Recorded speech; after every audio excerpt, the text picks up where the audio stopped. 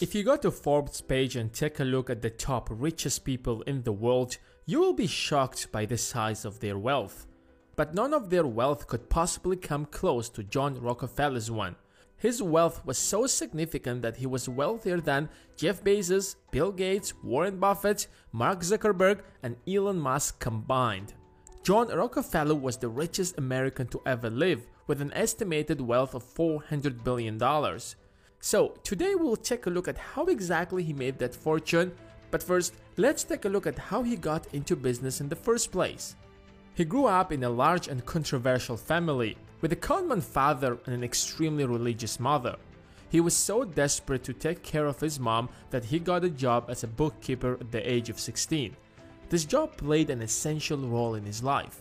In fact, it was so vital that he later ascribed all of his success to his first job, because there he learned how business works, from negotiating to collecting debts. And his goal was to make $100,000 and live 100 years. By the age of 19, he already mastered the game and decided to start his own business and began selling everything he possibly could, from meat to grain, and got a commission on every deal. Although that he was doing good, his business only soared with the outbreak of the Civil War because the demand for food only increased. But his ambitions were more significant than that. With the discovery of oil in 1859, he realized the potential opportunity. Of course, oil wasn't such a big deal then as it's today, since cars and planes weren't yet invented, but it still could be used to produce kerosene, which was widely used to warm up homes and light up lamps. While most people risked their lives to find where oil could be extracted, John had a deeper understanding of the business. He realized that oil by itself wasn't useful. It could only be used after it's refined. So he built his first refinery in 1963. Since the industry was still at its initial phase, most refiners could only turn 60% of the oil to kerosene while dumping the rest into rivers. It was clearly a waste of resources for John, so he operated at a higher efficiency. In fact, he was so eager to be ahead of the competition that he did everything possible to lower the cost at every stage of the production. And in less than 2 years, the business was worth over $1 million, adjusted to inflation. By 1970, they were too big for a partnership, so he incorporated it into Standard Oil of Ohio. With its massive size and tremendous resources, the company started growing at an incredible speed.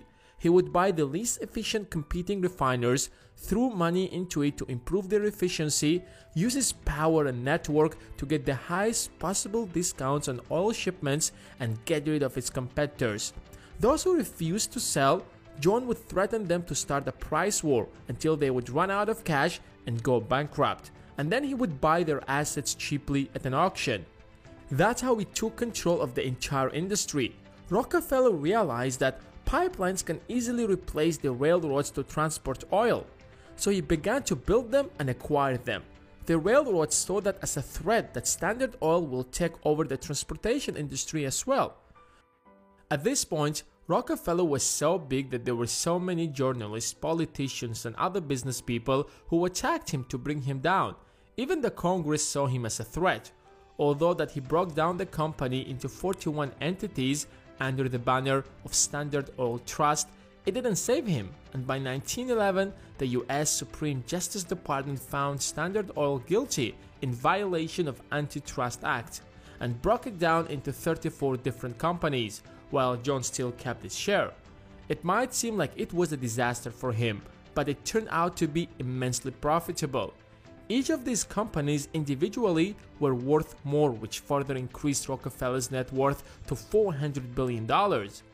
Over time, these companies either worked together or simply merged, such as Chevron or ExxonMobil, who are still leading the industry today.